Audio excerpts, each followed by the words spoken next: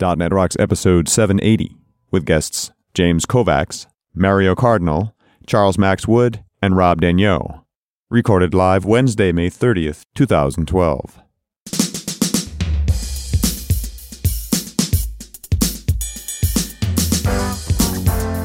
This episode is brought to you by Telerik and by Franklins.net, training developers to work smarter.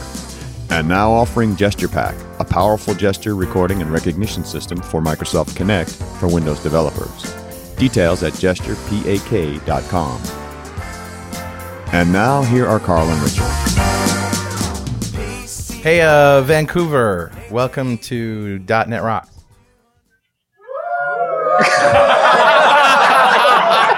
You were supposed to make cricket noises. It was a simple gag, man. Sad. I like this better. It's more fun anyway. All right. Well, we are here at DevTeach in Vancouver, your hometown. Yeah, welcome to my town. And we're at the Hilton Metrotown, which I know because this is another funny story I have. So I got to the airport and I looked up Hilton Metrotown on my brand new Lumia 900, and I looked it up using the map tool that's in there, the AT&T Navigator. Yes. And it said it was 8 miles from the airport. That's wrong. That's wrong. Yeah, very wrong. So I was a little irate when my charge, when we were driving through suburban neighborhoods and the guy's asking me what's the address, and it's 20 minutes later, and I'm thinking, he's taking me for a ride. Canadians don't do that. Yeah. Well, anyway, so I, took a picture of the number on the wall and the picture of his license plate and stuff. And then I went and looked it up, and sure enough, the AT&T Navigator was wrong. So and it's an interesting question. Do you trust your phone more than you trust the person you're dealing with? No. Yeah, well, I think I obviously fell into that category. Why were you using the AT&T Navigator? Why not just use like the Bing Maps feature? Yeah, because I just got the phone. Okay. Yeah. So you're just figuring all this stuff out. Yeah, I had an iPhone, so I would have gone to the Google Maps app, and instead I found the Navigator app, which they charge for. And it's wrong. And it's wrong. Well, anyway, we have an esteemed panel of people here. We're talking about development methodology. Where are we? Let you introduce yourselves, starting with Mr. Mario Cardinal. Go ahead and tell us who you are and what you do. Well, from my accent, you will figure out that the English is not my first language. I'm from Montreal, French Canadian. And basically what I've been doing for at least for the last 2 or 3 years is helping organization doing transition to Agile framework. The main framework is Scrum, and lately Kanban. And previously done lots of work around architecture. That's basically what I've been doing for the last 15 years, I would say. And there's this little podcast that you do also. Yeah. For those of you who listen to .NET Rock but also speak French, I've been doing now for more than 8 years a podcast in French. Mm-hmm. It's called Visual Studio Talk Show. So, and I remember like 6-7 years ago, I went in New London to see how you did your recording at that time. Because, in the early days, that was difficult to record a podcast. Now it's quite easy. I'm having an application on my iPhone and I record it. But, in 2003, 2004, that was complicated. It was, yeah. And I'm looking forward to Mario providing foreign content for our show. That'd be awesome. Syndication, baby. We'll see. Okay. Go ahead. Introduce yourself. All right. I'm Charles Max Wood. I have been a Ruby on Rails developer for the last 6 or 7 years. I am the host of the Ruby Rogues and JavaScript Jabber podcasts. I'm currently a freelance developer, which means that I take jobs and I either find other people to work on them or I work on them myself and just make sure that the quality's there. But before that, I worked at a few companies of various sizes, and we use different methodologies that worked in different ways. So it should be an interesting discussion. Awesome. Rob? Hi, Rob Daigneau. I've been in the industry for something like 20 years, as you can tell by the battle scars up here. Let's see, I've worn a bunch of hats over the years, done everything from development to architecture. I was a director of architecture for Monster.com, also manager of app development at Fidelity Investments most recently. director of server applications at a company called Blue Metal Architects. We're based out of Boston. And then also proud to announce that I released a book on the Fowler series back in October this last year called Service Design Patterns. Nice. So very glad to be here. Thanks And for having also from Connecticut originally. Absolutely. Connecticut. Yeah. Yes. Home of insurance. How exciting. Yeah, lovely. And James. My name's James Kovacs. I'm a technical evangelist for JetBrains. We develop a wide variety of tools, many of which I'm sure you're familiar with. Relevant to this discussion is a product called UTrack, which is for bug tracking, issue tracking, and we're also getting into some project management features. Before I joined JetBrains, I was an independent developer architect. I did .NET, Ruby on Rails, and many other technologies. And I've worn the hat of team leads and architecture and development and have a wide variety of experience in the Agile space. So we've got a fair number of Agile advocates on this panel. Who's going to defend Waterfall? I think Rob should decide to do that. I thought I would. I thought I would say I'd defend Waterfall, but then I thought it's almost like saying to my wife, yes, I'll watch the Kardashians with you tonight. So I'm going to backtrack on that just a little bit. Well, I will defend. Even if I'm doing transition to Agile, there is obvious case where, the waterfall methodology makes sense. Waterfall is basically plan driven. Right. It's been there for 2,000 years now. Yeah, built an awful lot of stuff that way. And, it's basic engineering. We've been trained this way that there's even, organization that organize how you do project management, the PMI. There's waterfall paintings on the caves in Altamira, I think. That's it. But just to say that there is, if the requirements are all known upfront, and you know that they won't change, it's still cheaper to do a plan and to follow a plan. Because, applying Agile approach, it's a little bit more expensive because it requires much more ceremonies, much more event. So basically, if the requirement won't change, just do a plan. And it's well known. Yes. Right. Well, and that's the key problem there, is that it has to be well known. And the problem with software is it's all bits and bytes. So if you're doing something exactly the same as the previous project, you pop a different DVD in, you copy the sucker, and you're done. Which methodology is less likely to fail? Well, I think they're all equally likely to fail. We're getting better, but we haven't made huge progress from Mythical Man Month. I think maybe one of the features of Agile, or one of the outcomes, is that there's a higher degree of success because you are adapting to change so quickly and iterating so fast. There's a higher degree of visibility for sure, and it's much easier to fail faster. Yeah, so thinking, Right. it lets you fail soon. If you're getting off the tracks, I'd rather spend $10,000 and go, yeah, we're completely off the tracks, we're canceling the project, rather than spend $100,000 and realize that we built the wrong thing and it's going to be tossed in the trash. So therefore it's cheaper. Yes, it can be much cheaper because So it's only cheaper if you fail. Now you're putting words in my mouth. But really for me, the thing is that in a lot of cases when you're dealing with Agile or Waterfall or whatever, I mean, most of your problems are going to be with the people. Absolutely. And so when you're talking about Agile, what this does is, because it basically heightens your ability to communicate about the problem that you're talking about, and you're bringing the stakeholders and stuff in, which is a huge mistake that a lot of people doing Agile make, is they don't bring the stakeholders in. Right. But anyway, because you're doing this, it also exposes the problems that you have with your people and team and allow you to adapt that way as well. So you can either help people change so that you're more efficiently handling the problems, or you're solving the problems by finding new people. I think there's an assumption there that we weren't doing that before, though. Just because... But fundamentally, it changes the relationship you have with your client and your collaborators. In an Agile mindset, it becomes very much, here's a problem, we're going to solve it together. It's collaboration, as opposed to a waterfall where everybody signs off on requirements and it's very antagonistic. You're behind schedule, you agreed to do this, why aren't you living up to our contract that we've set, which was a pipe dream in the first place when it was written. Well, and it feels like we get into environments where, that approach is designed to make the developer lie.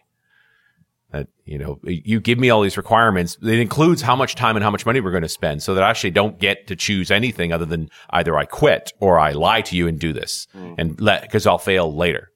Yeah, but with Agile, in a lot of cases, you just wind up lying about a shorter-term problem. Yeah. Lie early and often is what you're saying. Right, exactly. but ultimately, at the same time, I mean, it's a 2-week mistake instead of a 2-month mistake. Yeah. Is what we're talking about. And so it is less costly that way. And Agile, what it's going to bring on the table, it's going to make very explicit what are the dysfunction of your existing team. Mm-hmm. And some people will feel comfortable changing, but there's still lots of people who find it very difficult to change their dysfunction because they feel that they are not dysfunction. For them, it's just the way to work. Like, for example, just having somebody who's working on 6 or 7 tasks at the same time.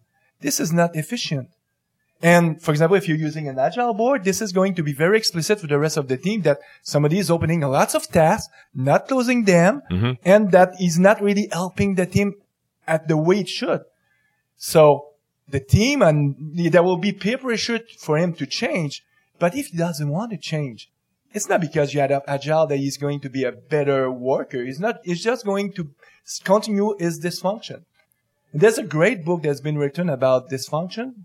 It's called The Dysfunction of a Team. I think it's from Lynn Shuney. 5 dysfunctions of a team. The 5 dysfunction of a team. And the first one is the absence of trust. And usually, in those type of teams where there's dysfunction, people don't trust themselves. They don't even want to make explicit that there's problem. There's an elephant in the room, but nobody really talks about that. Yes. And Agile is going to, at some point, force. And if you look at the big difference between Scrum and Kanban, well, there's major difference between them, but one of the major difference is that Scrum force a total change. It's really disruptive. So Scrum by defaults want the dysfunction to disappear. At least it want to give a chance to the team to start from new basement, new foundation. You're talking about the lack of trust. Do you think a lot of that is the people who stick their neck out and name it, the dysfunction, are the ones that get sort of associated with that dysfunction? Sometimes. Yeah. And there's still the pressure from management to work outside of the Agile process. You give your estimates and they're always pressuring you to cut those estimates down. And we still have problems standing up for those estimates, I think. Well, they are just estimates, right? They are. I mean, the problem I think with as technical minds is that we tend not to be absolute. Yeah, that is possible because just about everything is possible. It may not be practical, but it's often possible. Well, and as developers, we often tend to be a very optimistic bunch. We give the best case scenario, not the expected scenario. And we all know, like my wife says to me, it's like, how's that Pluralsight production that you're doing right now? It's like, well, I'm a few days over time because I didn't expect for this to blow up or this didn't expect the kids to decide to do a tap dance above my office. Right. And that really came through. Like, there's all kinds of things that can go wrong. And when you've got enough things that can go wrong, something will go wrong. And as developers, we tend not to plan for this. Sahil Malik characterized the two opposing forces in any project as the developer fairies versus the infrastructure ogres. And that just talks about the optimism that naturally developers think we can do it, whatever it is. Yeah, and that's interesting because operations often thinks more about the failures. What could possibly go wrong? How can we mitigate against it? Have fallback plans. Whereas we as developers, it's like, wow, we can do anything in software, just given enough time. Yeah. So here's the challenge with all this, I think. Now, when we give estimates, they're actually statements of probability. But what the customers really want are commitments and precision. And there's something that's still at odds here. With Agile, it's about adaptability, but clients hear this, customers hear this, and they're saying, well, gee, that means we're going to bring it in on time, on schedule, and we can predict out way into the future. And we say, no, it's actually a little bit less of that. But Agile gives us tools for doing that. The burn down charts and looking at overall velocity of the project, expected story points that we've got remaining. And so it allows us to project those and give it more confidence than just sort of a finger in the air. Certainly over short periods of times, but I often have to work with contracts that reach out for 2 years. So how do we reconcile those? It's like when you're downloading a file. Yeah. It tells you how many minutes are left in the same number for a number of minutes. Exactly. Yeah. And as the closer you get to done, the more accurate it gets. Yeah, I do have to point out, I have a friend of mine that worked for a company, and the way that they solved this problem was because the estimates were too high, they just raised the velocity. Solved the problem. Their timeline looked exactly the way they wanted it to. Well, so here's the question, guys. Does going through these agile processes actually make us better as estimators, or does it just make people more comfortable with being late? It's a coping mechanism in a way. Isn't it actually a coping mechanism? Yeah, I think it is. Because we have these sprints, we keep showing progress. It's nowhere near as much progress as we needed to make, but at least it's progress. It's about keeping people calm while you don't deliver. It depends on the team. I've seen teams where everybody knows the estimate's a bunch of crock. And so nobody invests in the estimates or tries to get better at it, and the estimates continue being a bunch of crock. Right. There are other teams that will look at what were our initial estimates, how long did it really take us, what is our actual velocity, and they get better at estimating. And especially when you have cohesive teams working on similar problems or projects over a long period of time, they can get very good at estimating. But they also get, in the few cases I've found where people actually do that, where they're working on the same problem over and over again, they tend to get faster. And so their estimates are then off the other way. They start coming in soon because they actually knew they've done this before. But that seems to be so rare. We tend not to do the same thing twice. I also want to point out that I've noticed that as a project progresses, the estimates tend to become more accurate. And that's because as you solve more of the problem, the rest of the problem space becomes more clear. Right. And so the estimates become better that way as well. And so you'll see some of that phenomenon come up as the project progresses. But ultimately, one thing that I've seen is when you're talking about being late or not, again, it comes back for me with Agile to communication, and we're accurately communicating, here's where we are now, and here's where we expect to be able to be given the new information we have with the last sprint's work. I think that, and your question just showed it make the case. There's a big misunderstanding between business and development team, because the major issue is that, development team, we know that basically the only way we can solve complexity is by trial and error. Right. And you cannot plan trial and error.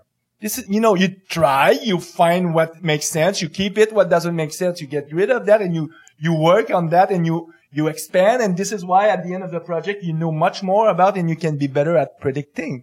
At least for what's the work still needs to be done. But the management, they don't understand that we're dealing with lots of complexity. They think that our job is something that we can plan ahead. There's no risk.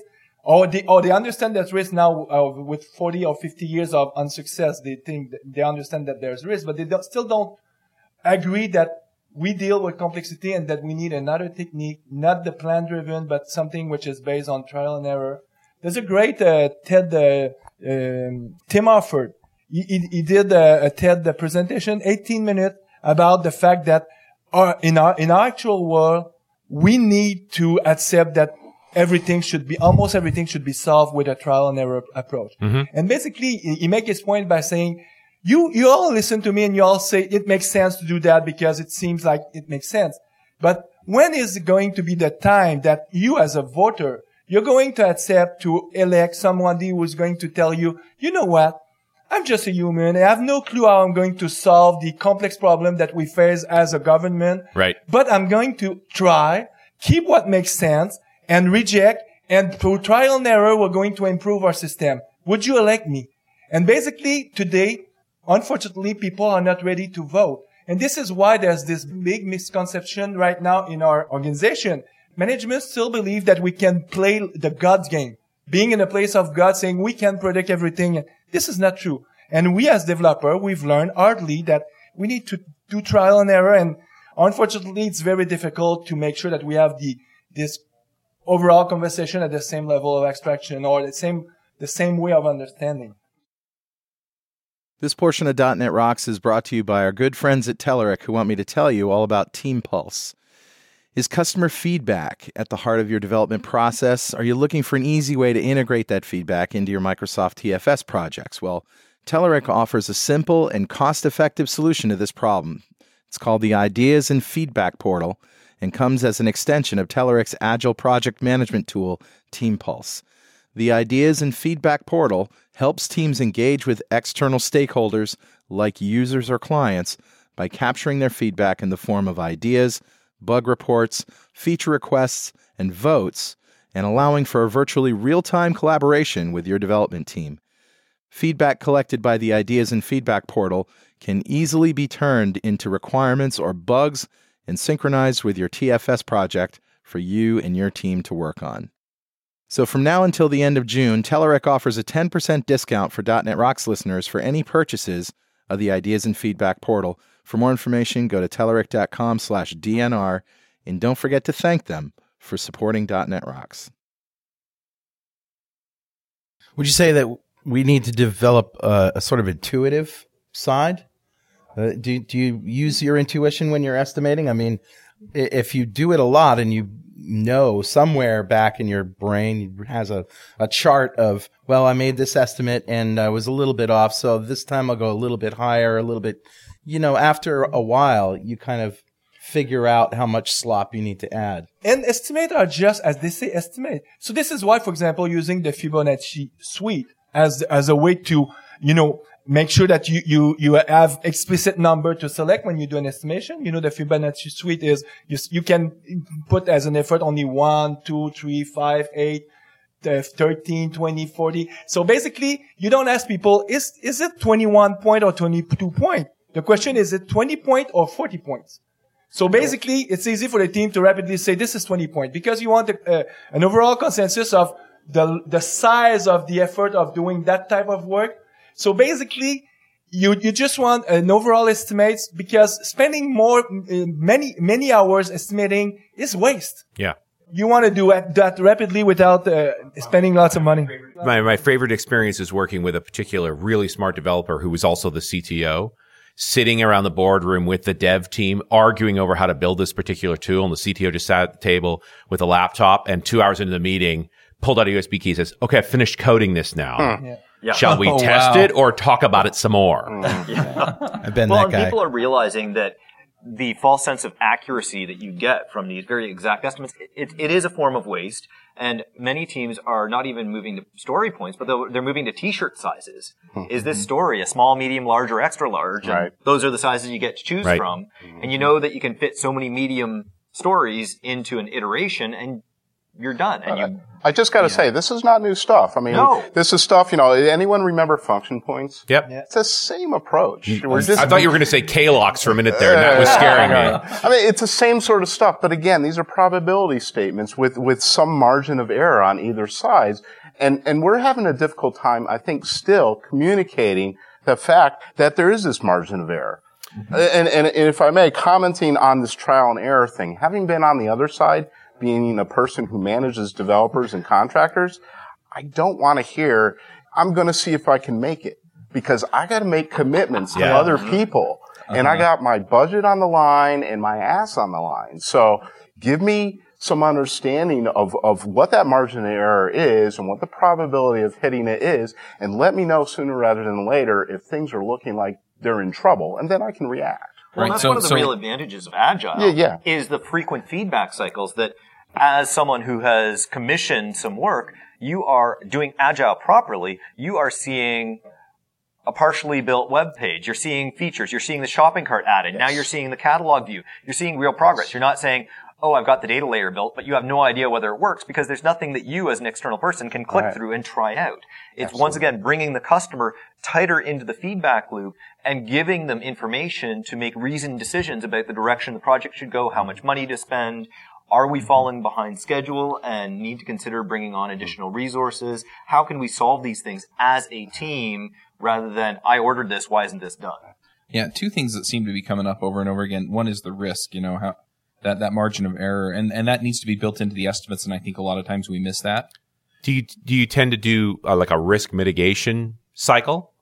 Like specifically prosecuting that rather than saying, I'm not going to build a feature, I'm going to try and nail down some of this risk? I don't know. That is one technique to it used to be called kind of the risk cycle. Yeah. You focus on the high risk features first and you stamp them out. So for example, thinking about security features first. Yeah. And matting those things down. Yes, absolutely. Everybody just loves to do that up front. Yeah. No, but you're right. It's tackling the high architectural risk areas. If you know that you can accept a credit card, you don't really need to worry about, well, I can do MasterCard, but now can I do Visa and Discover and all the other ones? You do a mainline scenario on one credit card, get that working, and now you move on to another portion of the application that's high risk because the rest is just filling in the blanks.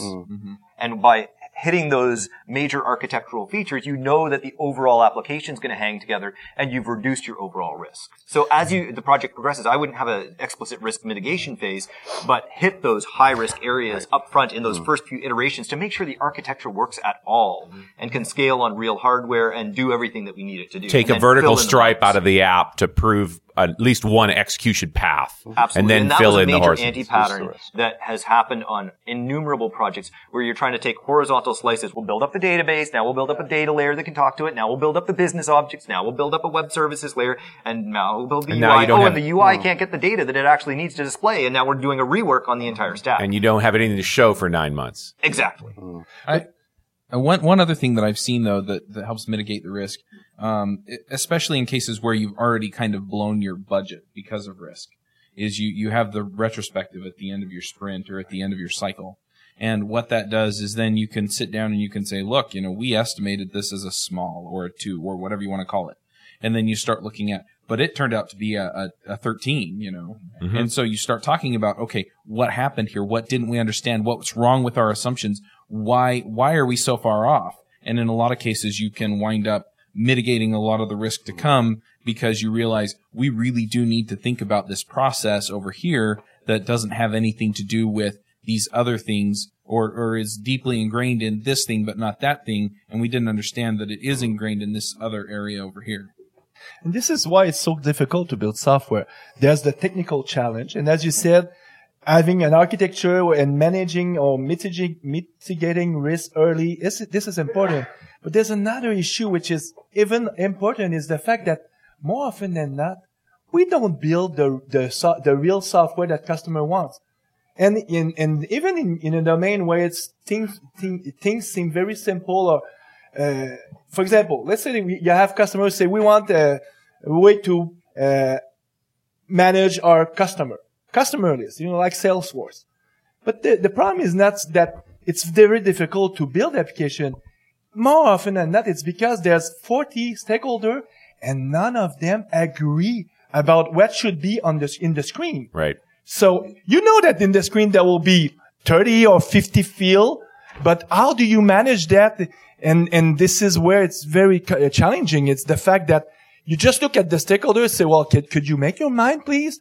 And we have, as developer, and this is why there's a specific role in Scrum for doing that, the product owner, we need to help or make sure that these conversations will happen on the stakeholders so that you'll figure it out what is the real need. And this is something where we fail miserably. For the last 50 years, we've built more often than not the wrong software. It's fundamentally a communication issue, not a technology issue.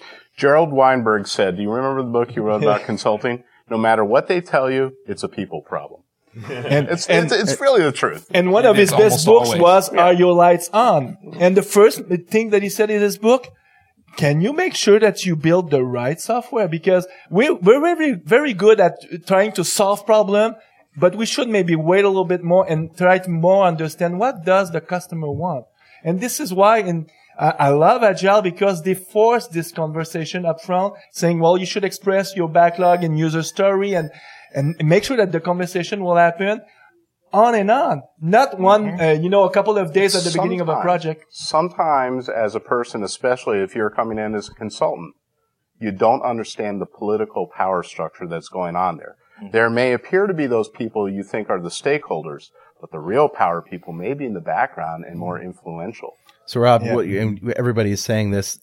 These problems aren't new problems. They've been around for a long time, but methodologies do evolve. Over the last 6 months, let's say, maybe a year to 6 months, what have been some of the breakthroughs in Agile methodology that have started out sort of on the sideline and then just become more mainstream? One thing I find more interesting is there's been a lot of interest in Scrum, and Scrum is a very useful Agile technology and a set of rules to work with. But teams are evolving to a more Kanban style of approach where you're pulling work through a pipeline. And rather than having weekly iterations, you're looking at your overall flow. How long does it take for a request to come in from the business to having it out in production and optimizing that flow and across the organization? It's the recognition that there's different type of problem, and Kanban is very good when you need to react very rapidly in terms of day. Because in Scrum, it's dynamic. It's very dynamic and fluid. This is why we say it's continuous flow. And Kanban is really, I would say within the last 24 months, a new technique that the Agilists are discovering. It's not new because Toyota has been using that for the last 20 years, and that's the reason why they beat the industry in North America, the car industry. But we're discovering that, and we find that, when they have this problem and that was difficult to use Scrum, let's use Kanban. And even some people these days are suggesting that in some case, there's some type of problem where we should mix Scrum and Kanban. They call that Scrum But. Mix in an appropriate way, because this is very easy also to start doing Scrum But and, really destroying what is Agile. Well, and the other interesting thing is that Kanban is much more broadly applicable. You can apply it to help desk, to how fast you can respond to tickets. You can apply it to the IT infrastructure. You can apply it to development teams. But the other thing that I think Agilists are realizing is there's no one perfect solution. A good Agilist, a good Agile PM will pull parts. This part of Scrum really is going to work in this problem space, given the risks that we're trying to mitigate. This part of Kanban, the visibility, the board, the making sure there's not too many things in flight, is going to work.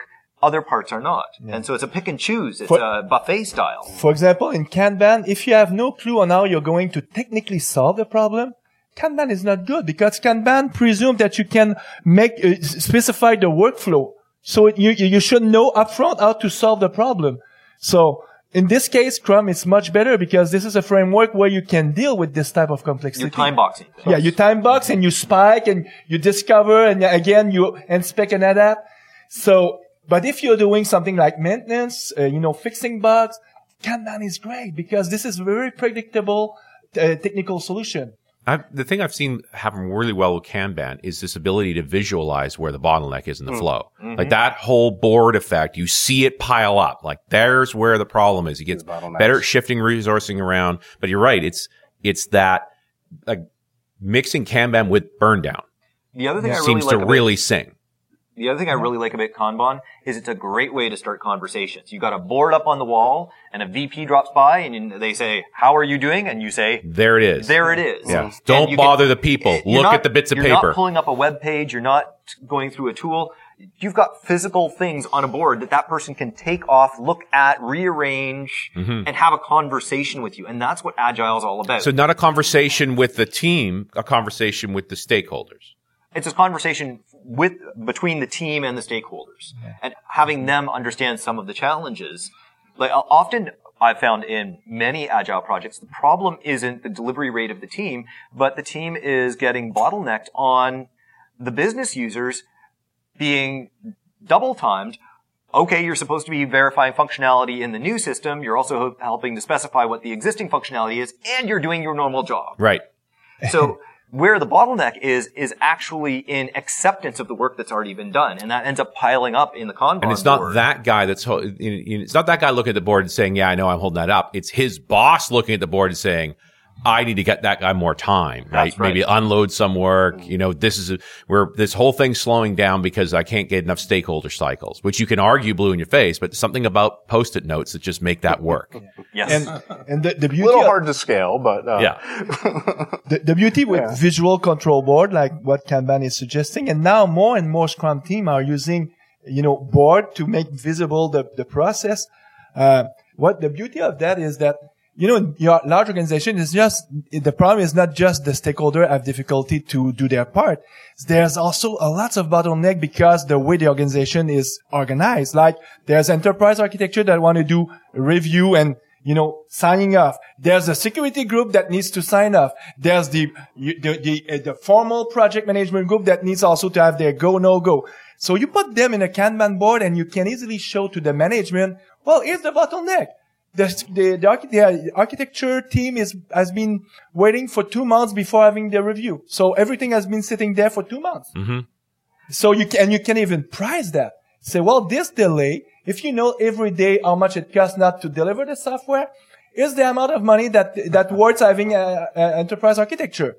Well, is it a good ROI? Mm-hmm. And now you can have nice or good discussion at the enterprise level about, do you want to keep your enterprise group this way? Maybe it makes sense, or maybe you'll find another way to make sure that the goal that they pursue will be satisfied, but without interrupting the Agile team.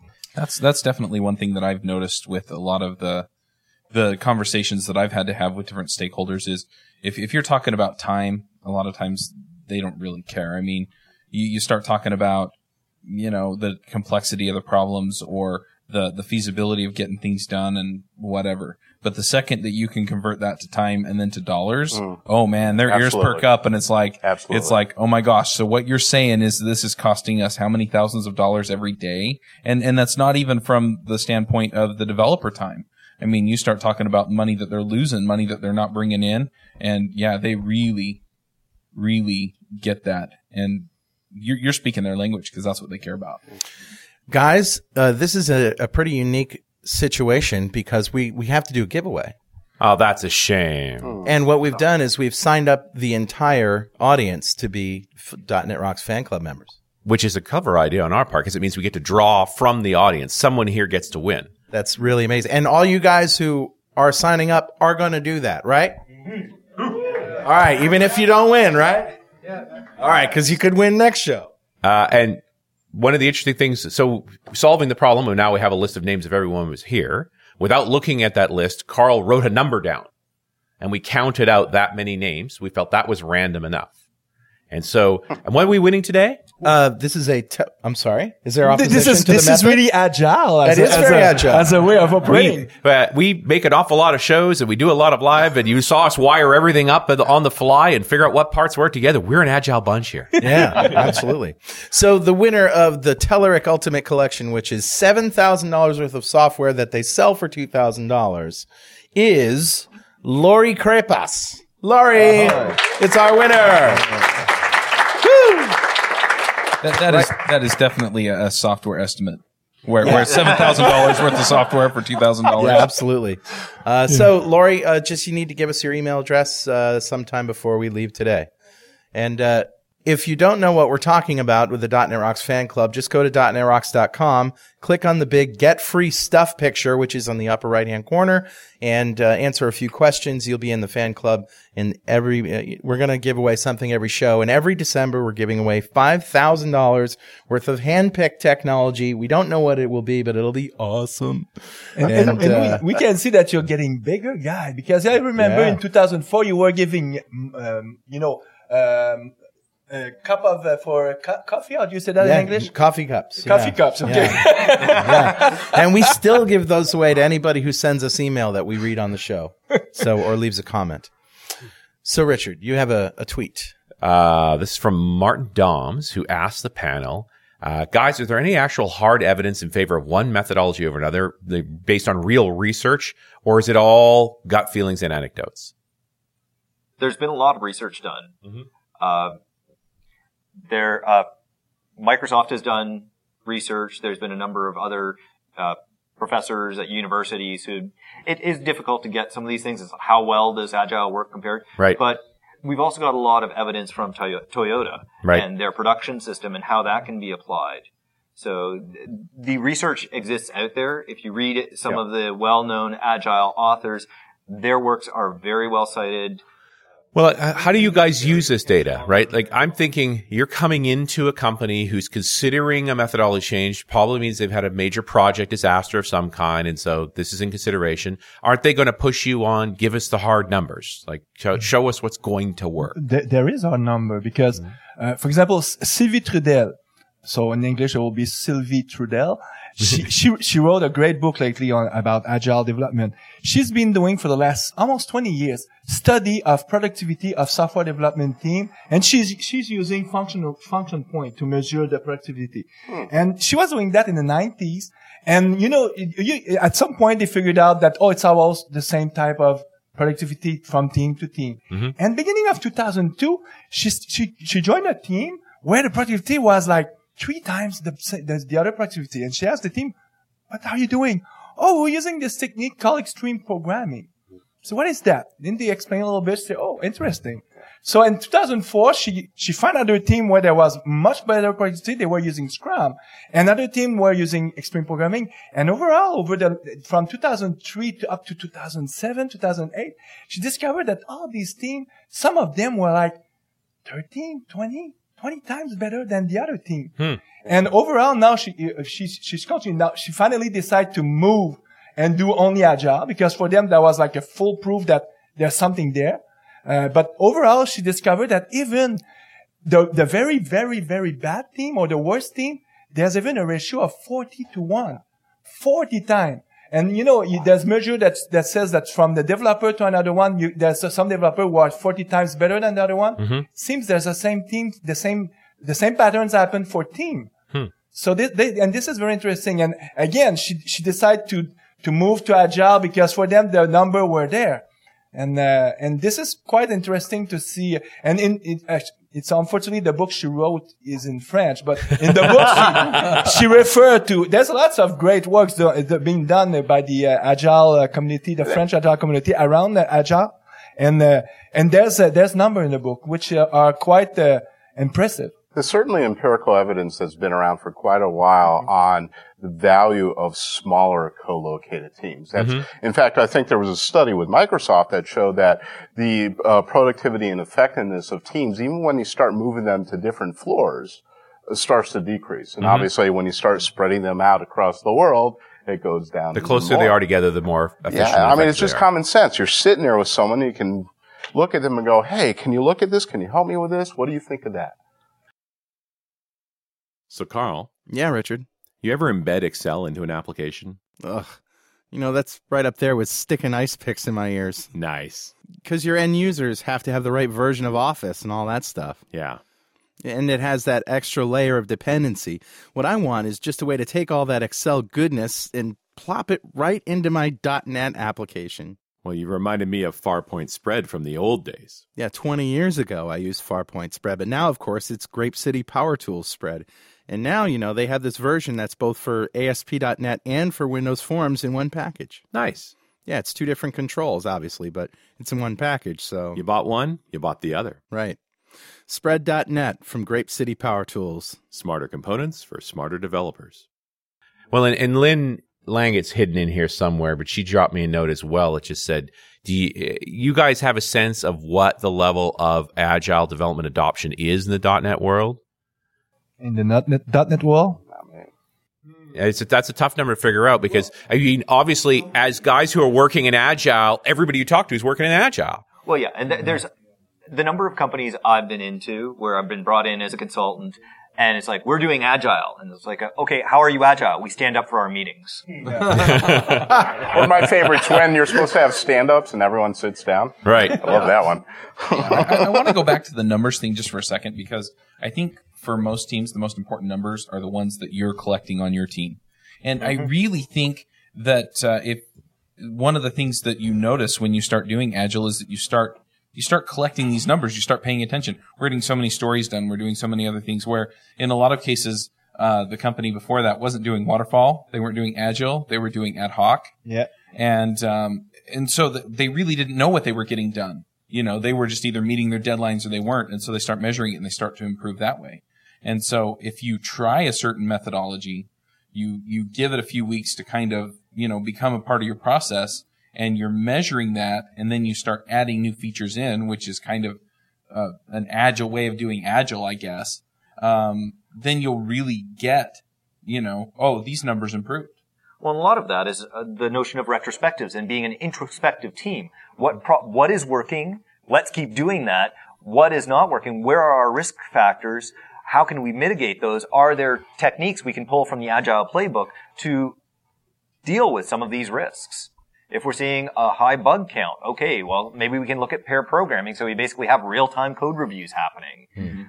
If you are already doing pair programming, well, doing code reviews line by line is probably not a good reuse of your resources because you've already had that. But you might want to do overall architectural reviews to make sure you've got a good trajectory in terms of how you're progressing in the application. Or drug testing. But Continuous integration. You don't know you need to solve those problems unless you're paying attention to them. Yes. Yeah. Continuous integration. Yeah. If there's one thing you were to ask me, could you live without? I'd say I could never live without continuous integration. And remember that in 2003 when Ken Beck wrote the book and he said you should integrate daily, continually. What was the feedback that people thought it was impossible. Oh, that's Crazy impossible. It is a life changer. And the interesting thing, have the fastest feedback loop daily, constantly across all the team. The compiler is the ultimate failure test, isn't it? Yeah. well, and the interesting thing about CI is you can have, it's a gateway drug to better practices. Because I work for JetBrains, we build Team City, we love it, okay? I also Full run... disclosure. And I'm one of the admins on teamcity.codebetter.com, which hosts the vast majority of open source projects in the .NET and other spaces. So I've got a lot of experience with CI. And just getting a project set up and compiling, like forget about running tests or any metrics on it, that's like a 5 to 10 minute operation. 10 minutes if you don't have a server set up yet. It's honestly that fast. And just getting that confidence that every single thing that goes into source control does actually even compile is one level of confidence. And then you kind of go, oh, that's making me feel better.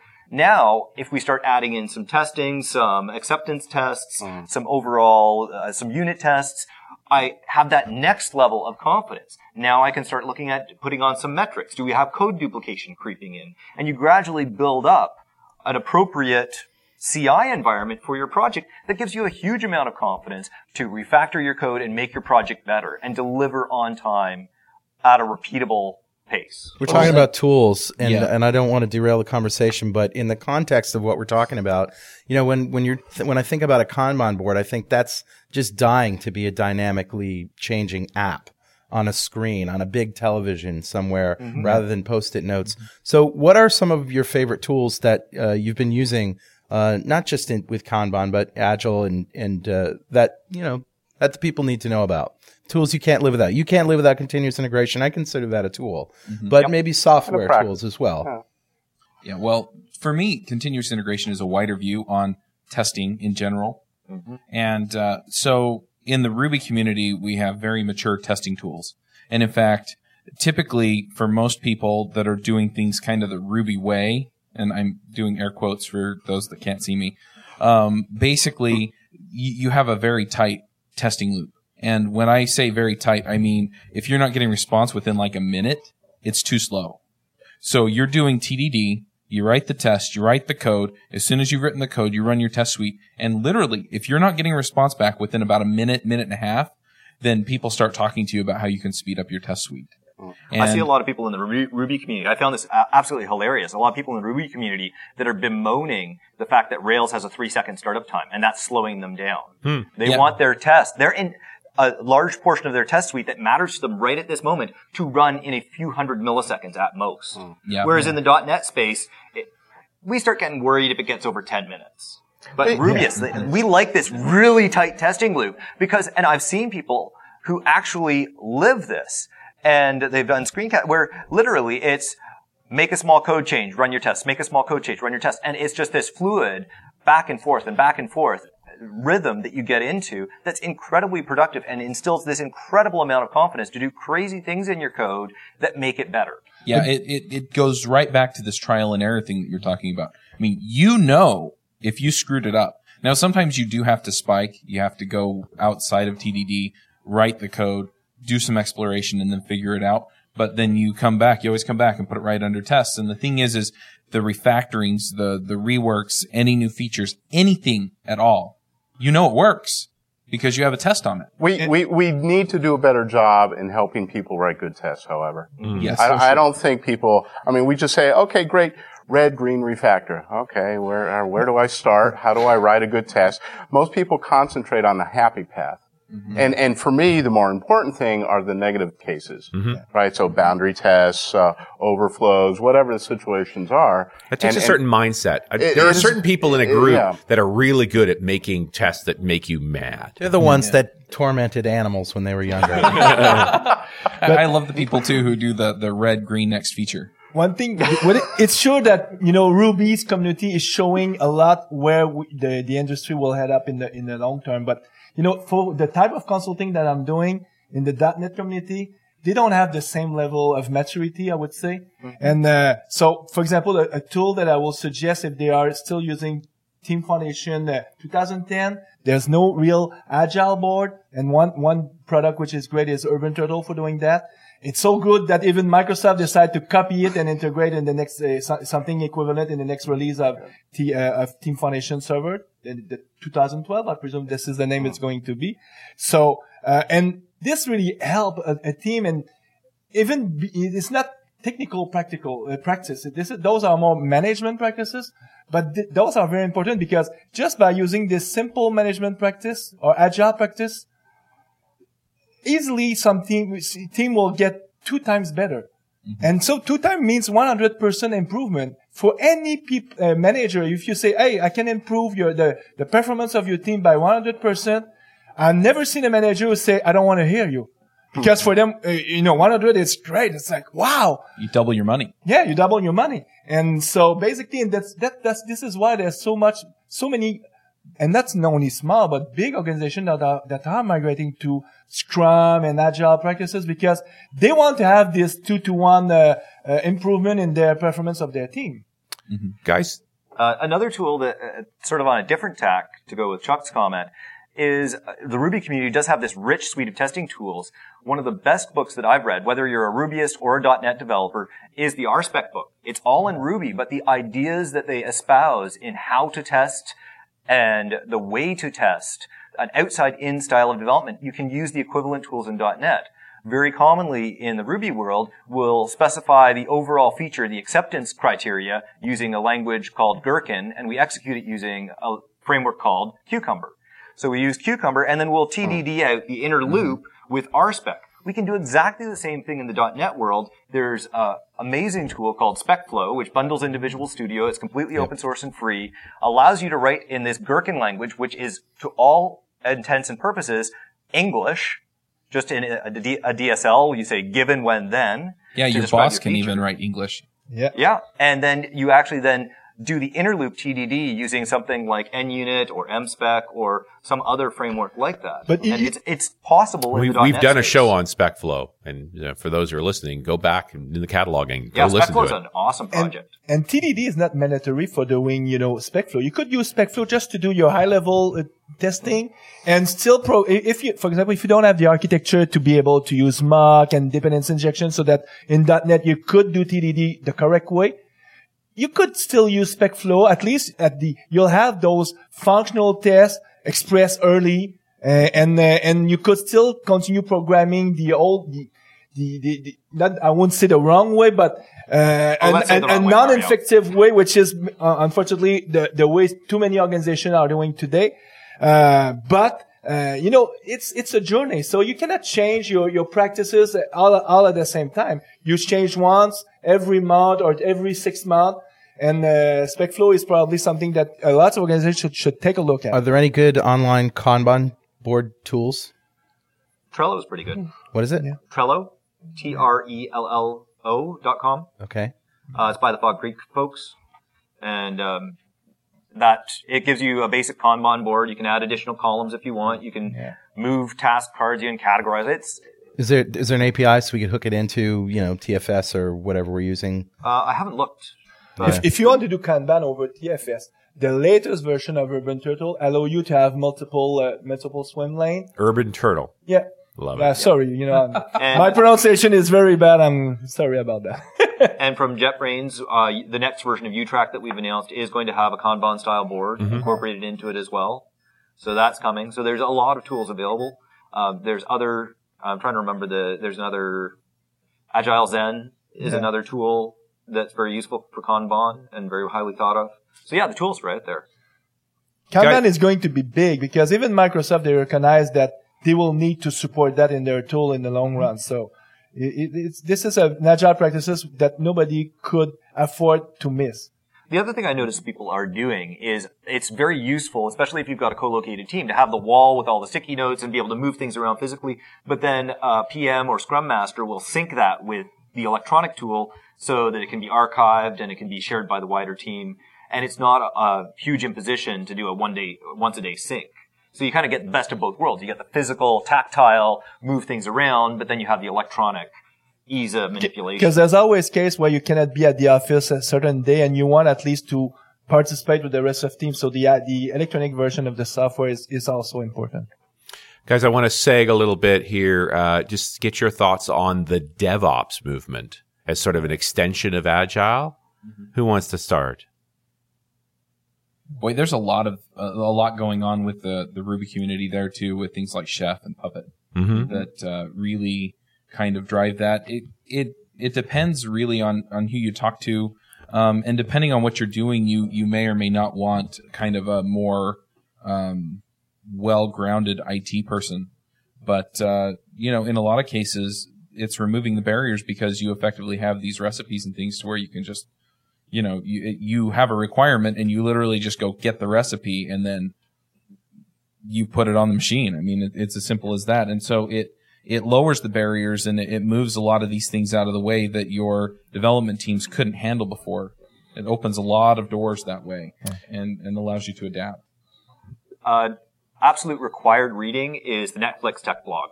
Right. It is fantastic because Chaos they've Monkey. got a huge DevOps and they collect statistics and they're very transparent on how they've scaled up in EC2, some of the challenges they've had. They removed some of the Y-axis numbers so you can't tell what they're doing, but they show you overall the traces and how they're doing some of these things and some of the technologies they've spun up to deal with these large DevOps problems and make them more responsive and make their systems more resilient, especially going to a cloud-based architecture, are absolutely fascinating reading. Well, they're talking about pushing out 10 deployments a day. Oh, absolutely. Yeah. Yep. Like that, we're talking about continuous integration and actually getting a build to QA several times a day. We're talking getting all the way to the end of the deployment chain several times a day. One of the most fascinating things that, in my opinion, that Netflix does is the whole notion of the Chaos Monkey and the Chaos Gorilla. Yeah. Have you not heard of it? I love it. I love it. Yeah. Yeah, like the Chaos Monkey. I have been a Chaos Monkey. I have gone into the rack and unplugged the network cable to see if we went down. I mean, the cool thing here is that Okay, so what the Chaos Monkey does is it is a service that runs in Netflix Cloud on EC2 and randomly kills off services, which is just a bizarre concept. You're going to intentionally inflict pain. But what that means is that all your development teams are used to dealing with failure. Because when you're dealing at Netflix-style scales, you're going to have failure. Yeah. So you have fallback mechanisms, back-offs, breaker switches, and all kinds of other things. So that's the Chaos Monkey. It's killing off individual services, like the recommendation service for a particular area. The Chaos Gorilla takes down entire servers. It'll just nuke an entire VM. And it's just gone. It's off the network. Remember when you had that server? Not anymore. And so then you're it beats used, its so chest. the infrastructure is written in such a way that it's used to dealing with failures. And because of that, when you have a real failure, it's resilient to that. I have seen where other major services like PhotoBucket that host on EC2 have gone down. They're unavailable because of some infrastructure failure at EC2, at Amazon, and Netflix. I can still watch streaming video. I can still get my recommendations. They might not be personalized to me, but they provide me some results. They're running. The most popular movies, and I can still watch streaming services. This is a really interesting thing to me because, in the past, we're supposed to architect for failure, but that requires us to have the omniscience, in a way, to predict where the failures might be. And quite often, in my experience in running production systems, there are certain things that happen out there that we could have never predicted.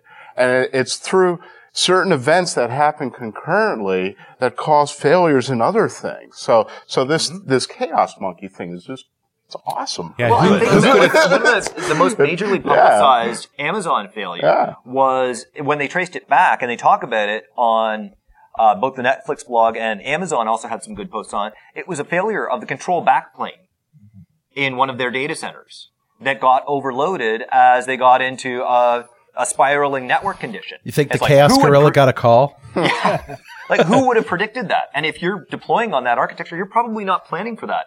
But because your Netflix is used to dealing with these intermittent failures of servers just disappearing and reappearing, they can handle that, those scenarios. In the long run, customer will expect system to behave against these type. So I'm pretty sure that in 20 years from now, a place where a system could go down for, I don't know, let's say just 1 minute and the application don't behave correctly, customer will just say, what is that crap? And we know today that it's not a minute, it's maybe hours and lots of organizations where they don't have, so in the long run, what we've seen with continuous deployment is going to be mandatory for every organization. Unfortunately, today, there's too many places where they have not the infrastructure or the knowledge for doing that. The good news is that anyway, everything will move to the cloud in the long run, so that will force these type of organizations to disappear at some point. Mario, I'm afraid you're going to have the last word, except that I have a new name for my band. Chef Puppet Cucumber. So, I'd like Ain't got no R spec. Yeah. I'd like to thank the panel, Mario, Chuck, Rob, and James. Give them a big round of applause. We'll see you next time on .NET Rocks.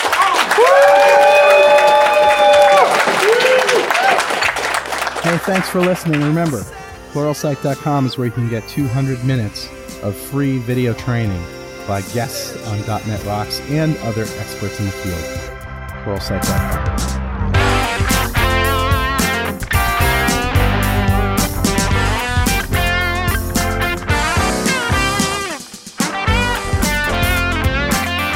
.NET Rocks is recorded and produced by PWOP Productions, providing professional audio mastering, video, post-production, and podcasting services.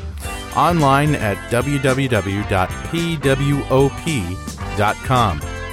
.NET Rocks is a production of Franklin's Net, training developers to work smarter and offering custom on-site classes in Microsoft development technology with expert developers. Online at www.franklins.net. For more .NET Rocks episodes and to subscribe to the podcast feeds, go to our website at www.dotnetrocks.com. Got transmitter banned by the FCC. Yes, I'm a